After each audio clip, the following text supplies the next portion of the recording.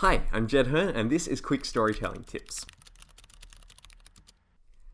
I was at a friend's party recently, and in true fashion, there were way too many cakes there for me to choose from.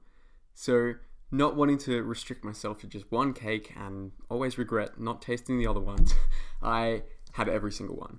And me being me, I immediately thought that this is a great analogy for writing stories. If you just have one main thing that you're relying on to pull your readers through your story, then if they're not a fan of carrot cake, they're not going to keep reading. But if you have like some carrot cake there and a sponge cake and a chocolate cake, then you're kind of catering to everyone's interests and you'll be able to keep everyone going. So for me, the most immediately applicable way to use this in your stories is to think about each scene in your story in terms of suspense. Just knocked the microphone there, hopefully that didn't make a noise.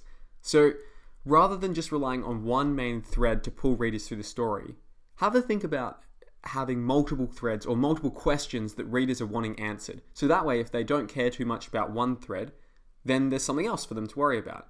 A great example of this for me is the Harry Potter books. Because there's never just one question driving readers through the narrative. There's always multiple things that Rowling has layered in there, and each one of those means that if you aren't particularly obsessed with one of them, or you're rereading it for the 15th time, there's still going to be stuff to pull you through.